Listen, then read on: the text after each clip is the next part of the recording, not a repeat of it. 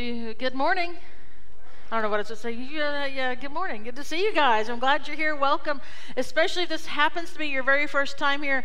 We're super glad that you've chosen to be here and worship today. You know, we have a real purpose, and it's not something that we conjured up on our own. The reason we exist as a church, the reason we're here, the reason you see the people waving at you as you drive onto the campus and helping you park and greeting you as you come in the door, and you get the goodness in the lobby there, and the greeters in here, and hopefully our amazing band, and just the beautiful people around you is this. All of that encompasses this just one idea, and it's this, is that we believe that there is a God who loves you, and he wants to be in relationship with you through Christ Jesus. And so that's why we're here. That's why we're doing what we're doing. And I hope that you sense that today. I hope that you sense that through our time of worship and through the message as we look at God's word together this morning. And we're just really glad that you're here. First timers, regular, all the time people, partners in ministry. We're just glad that you're here. My name is Shannon Patterson, and I get to be the lead pastor here, and it's an honor to be in ministry. I want to say this before I jump in the message this morning. There is and I noticed it, and I mentioned this at 9:30, but normally our first several rows are packed out with students.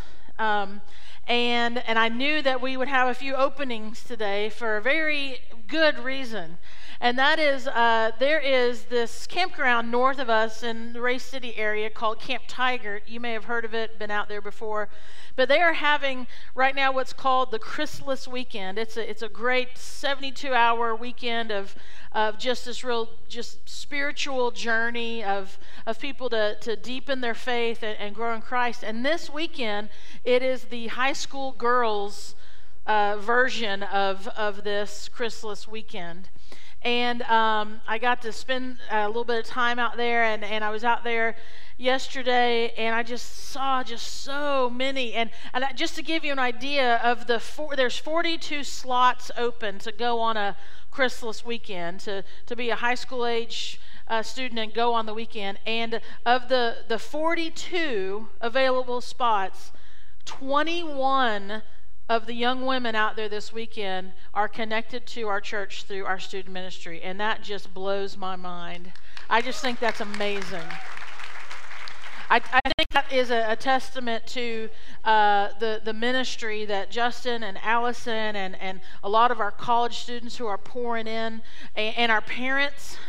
The testament to the way in which you all together corporately are pouring into these kids, because they just want to grow on their journey of faith. And I am excited to see the fruit of a weekend like this. I'm excited to see how these girls are going to come back to school, and to all the things that they do in our community and the ways they're involved, and how they're going to be a even more spiritually mature presence in that. It's just going to be phenomenal. And not only are like half of the girls that are available to go are from our church, but there's like 15 or 20 of our partners in ministry, adults and students who've already been before, who are out there serving this weekend and are giving up their 3 days and they're out there serving, and it's just amazing. And I'm looking forward to this coming weekend. It's going to be the guys' college and high school weekend, and we've got a lot there too. So if you think about it, pray for these young women and for those serving, because like I said,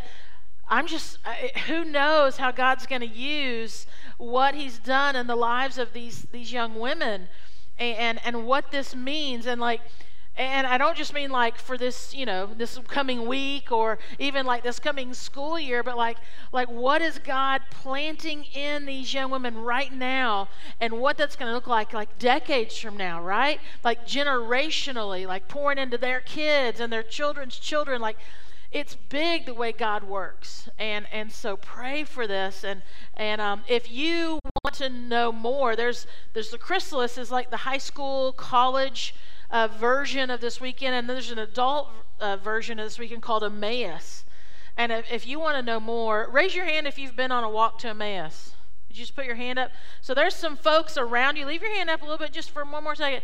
Those folks with the arm up, they could tell you more about this weekend if you want to know more. My hand's up too. So, but thank you all for doing that.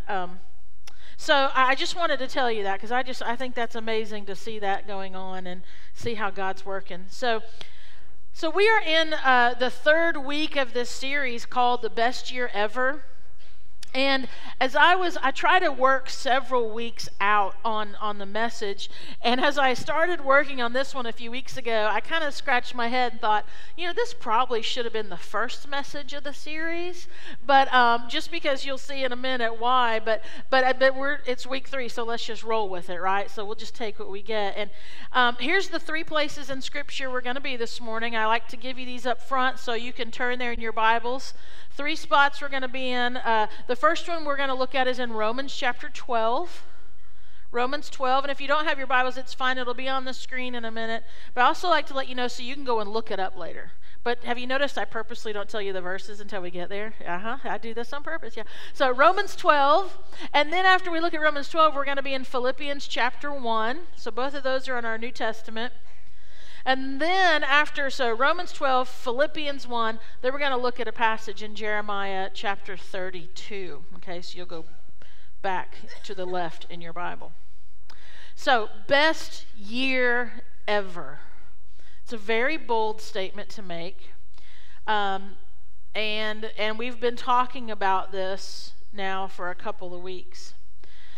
Today what I want to do is I want to focus in on why this can be the best year ever of your life. Why 2020 could be the best year you've had so far in your life. Why? And the reason I want to do this is because we can say it's possible, or here's how, but if you're like me, I'm a why person. I need to know, why can this be the best year ever? Why are we talking about this in church? Like, what does this have to do with me and God and the whole big picture of it all? Why? So I want to offer you a couple of reasons why I think this can be the best year ever. And actually, that's a false statement I just made. I want to offer you 3 reasons I find in Scripture that show that this could be the best year ever, not just how I think. So the first one is this. The first reason why I think this could be the best year ever is simply because we have God's definition for the word best. We have God's definition for best. All right, the reason this can be the best year ever is because we have been given the definition for what best means. And why is that important? Well, because we all come up with our own definition for best. We all have our own criteria about what makes something best, okay? Just as an example, I need your help here by applause. Best ice cream. All right, mint chocolate chip. Anybody, by applause. Okay? Chocolate. Yeah, let's go. Woo! All right, here's where we really get spicy. Vanilla. Mm-hmm. Because you can add just a whole lot of things. So, and we can go on. Some of you are going, well, you haven't gotten to the best ice cream yet. Pistachio. See, that's weird. I don't know, but go, bless you. See, we all have our criteria for best, right? Best coffee, Starbucks. Just Love. I had a feeling. Like half of them are employed by that place, Someone said McDonald's has good coffee. So you're like, no, they don't. I don't drink coffee, so I don't know. I don't know that, right? All right, best coffee, your own brew that you make at home. All right. People are like, no, I'm too lazy, but no, I don't. Best sweet tea, the best sweet tea. Is it Zacchaeus?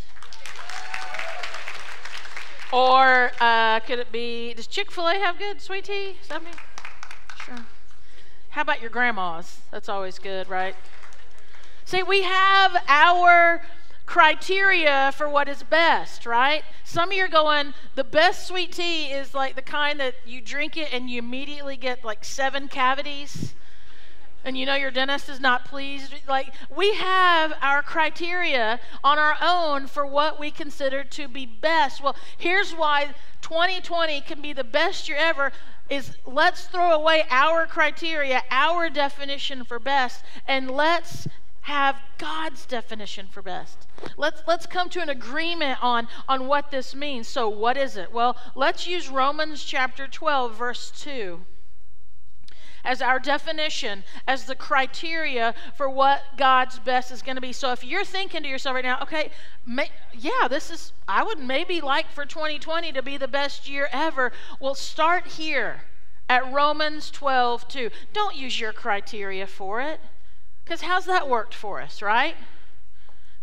How's that worked for us? Some of us, it wasn't too bad, but then the next year it was kind of bad. See, it changes, but God doesn't. Romans 12:2, this is what Paul is writing to the church, and he's saying this, and it starts hard. Do not conform to the pattern of this world. See, that's when we let someone else even tell us what best is sometimes, right? We take someone else's opinion or what's just become the norm and go, okay, this must be best. But it says here in Scripture, do not conform to the pattern of this world, but be transformed by the renewing of your mind, okay? Like your definition of best is let's transform this. Let's get out of this rut we've been in of defining what best is. And it says this, so then you will be able. So right, don't conform, have your mind renewed, and then it says, then you will be able to test and approve what God's will is. What's God's definition for best? Well, what God's will is this. It is His good, pleasing, and perfect will. What is God's definition of best for you in 2020? It is His good, pleasing, and perfect will in your life. That should be our agreed upon definition for God's best, God's perfect ways. What does God want? What does God think about this? What is God's standard for this? Let's get rid of our definition of best and say, okay, here is God's standard. So when we talk about having the best year ever, let's agree that we're referring to God's good, pleasing, and perfect way. I mean, my definition of best is always going to pale in comparison to God's. There's just no way, shape, or form that I could ever come up with a better definition for best than what God gives to us. Your definition is never going to be, you could craft a wonderful, mission statement like we talked about that a few weeks ago. You could craft this great mission statement for 2020, but if it does not have God's perfect, His good, His pleasing will in that, then it's not really worth a lot. It's not going to be best. And so what I would say is that by allowing God to give us, and He does here in Scripture, by God giving us His definition of best, what we're doing is we're doing what Romans 12:2 says. What we're doing is we are aligning our will with God's. Okay, God, here was my definition of best, but here's yours, and I want your definition, so now I need to align myself with your will. I need to align myself with what you say is good, pleasing, and perfect. And so there needs to be a change. There needs to be a transformation that occurs there.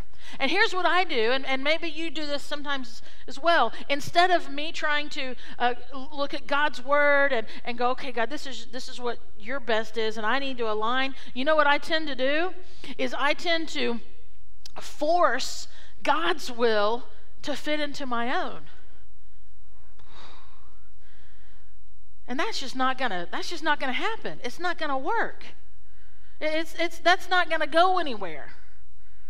No, God, this is the definition for best. I just know it. I feel it. This is what I think is the very best direction, the very best thing that could be going on in my life. God, bless this, please. God, work this out, please. And it's a futile thing. And so the first reason why 2020 could be the best year ever in your life is for you to start with having God's definition for best, applying God's definition for best, His good, pleasing, and perfect will, as Romans 12:2 tells us.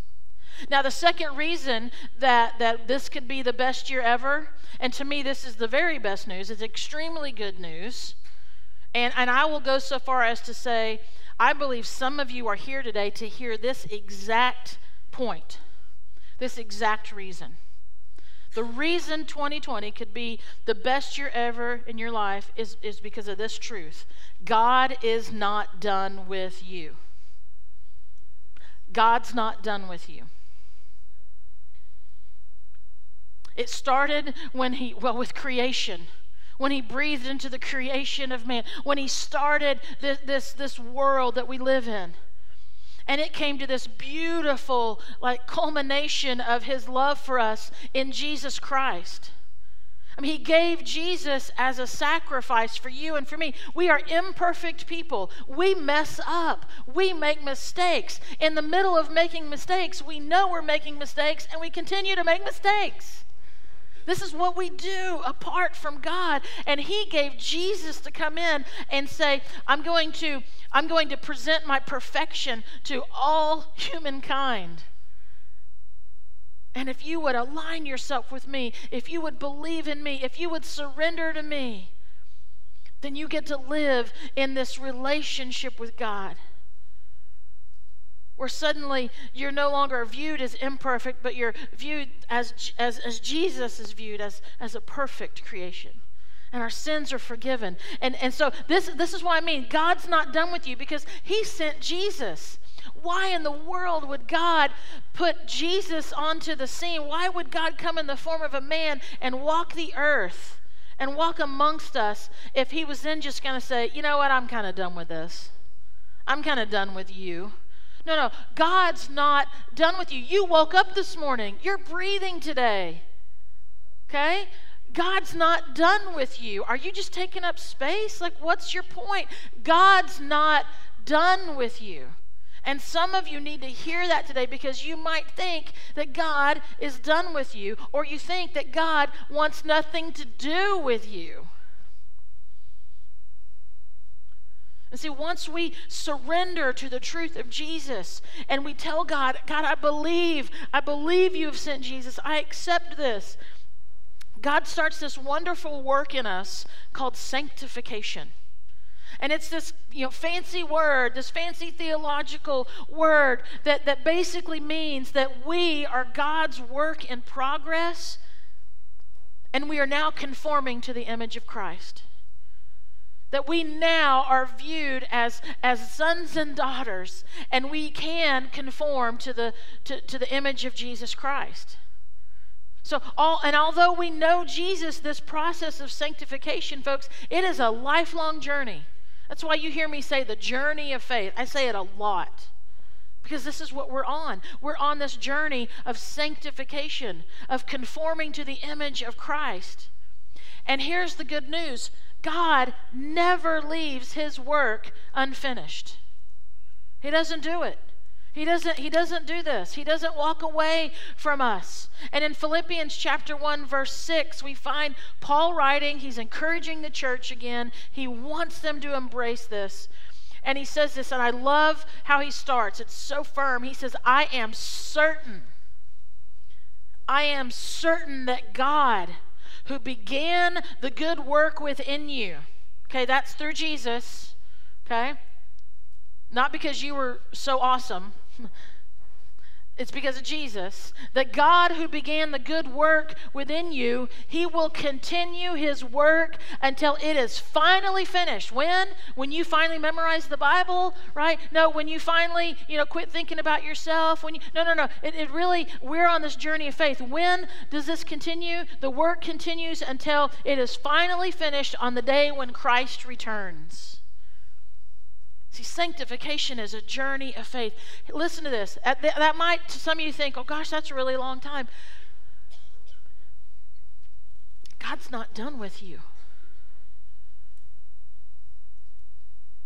God's not done with you. And there's a chance that he might need some time for some of us. He might need a little more time.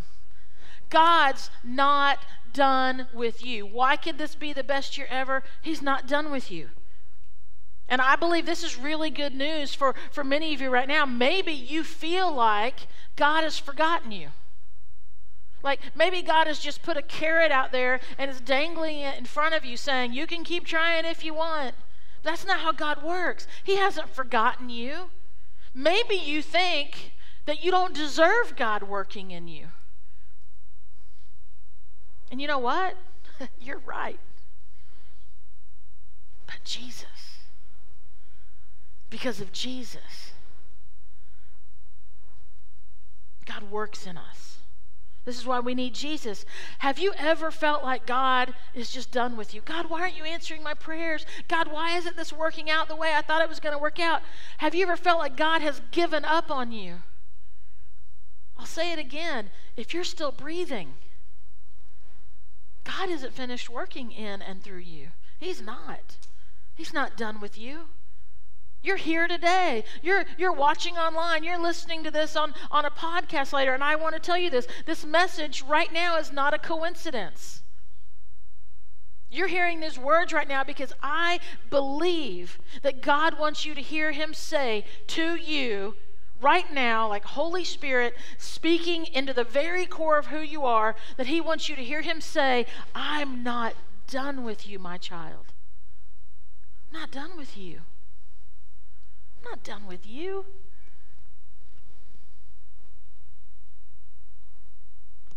So the reason that we can have the best year ever is first and foremost is God has given us the definition of best. Let's throw away ours, okay?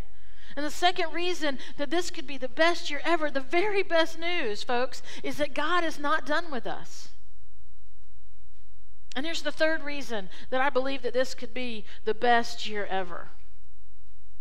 And it's simply that God wants the best for you. God wants the best for you. He is such a good Father to us. All that he has is for our good.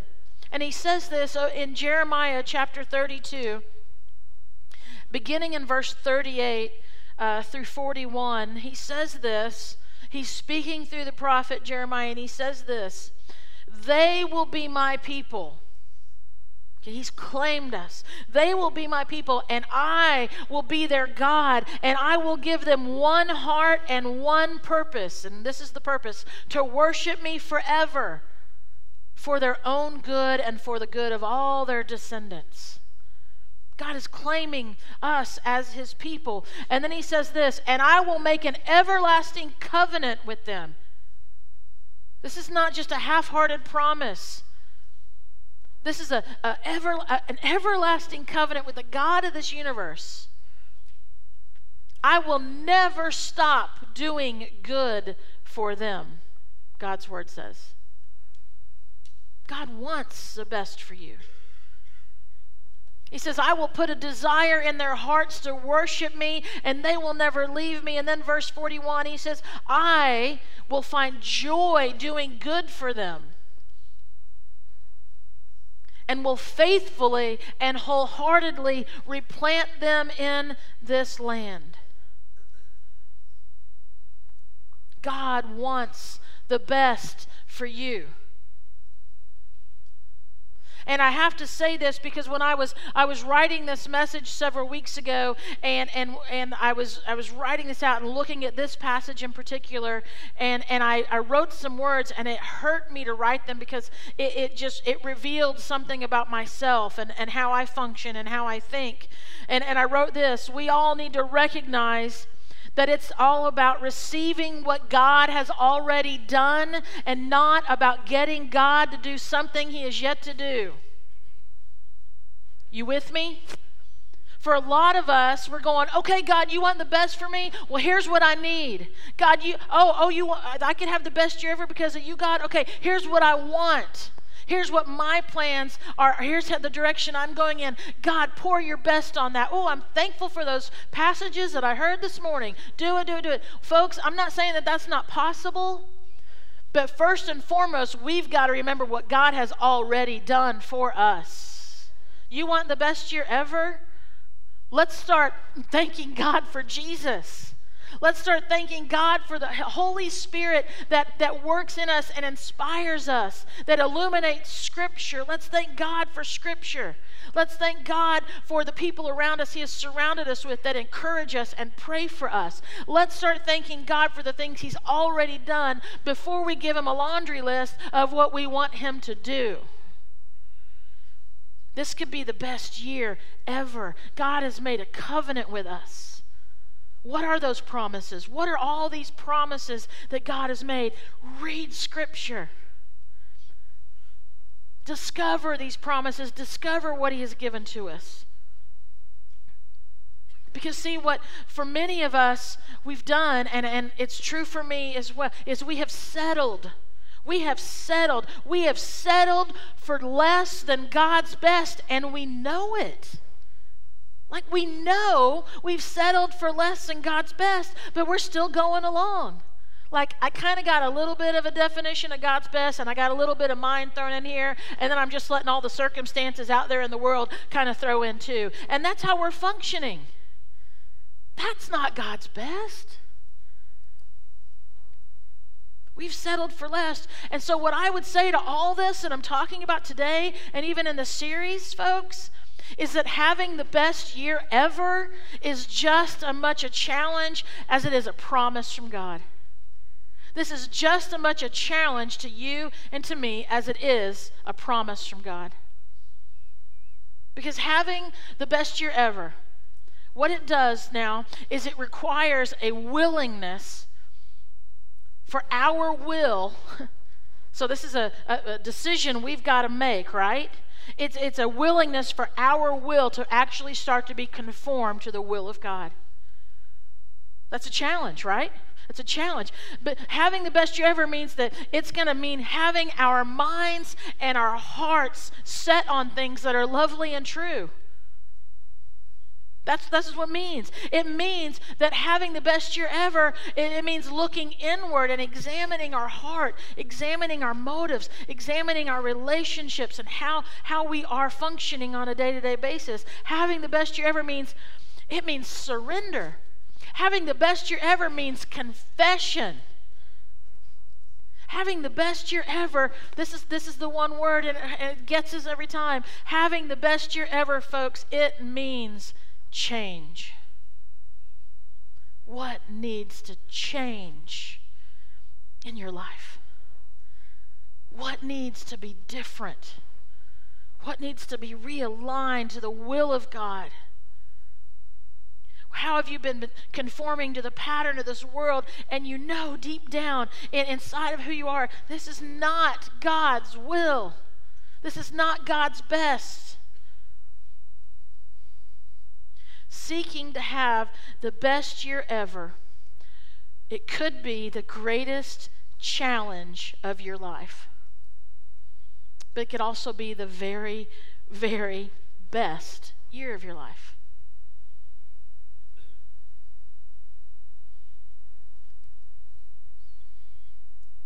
He gives us the definition for best. So thankful for that. He is not done with you and with me. And He wants the very best for us. Are we up to this challenge? Let's pray together. Father, we find ourselves here this morning and whew,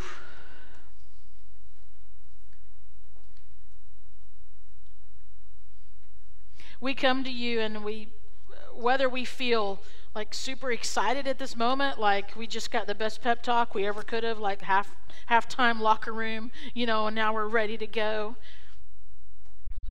Or maybe we feel like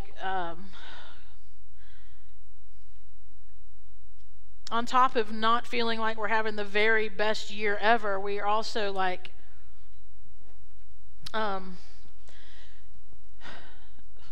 goodness, like almost as if we crawled in here this morning, like just showing up was the best we have.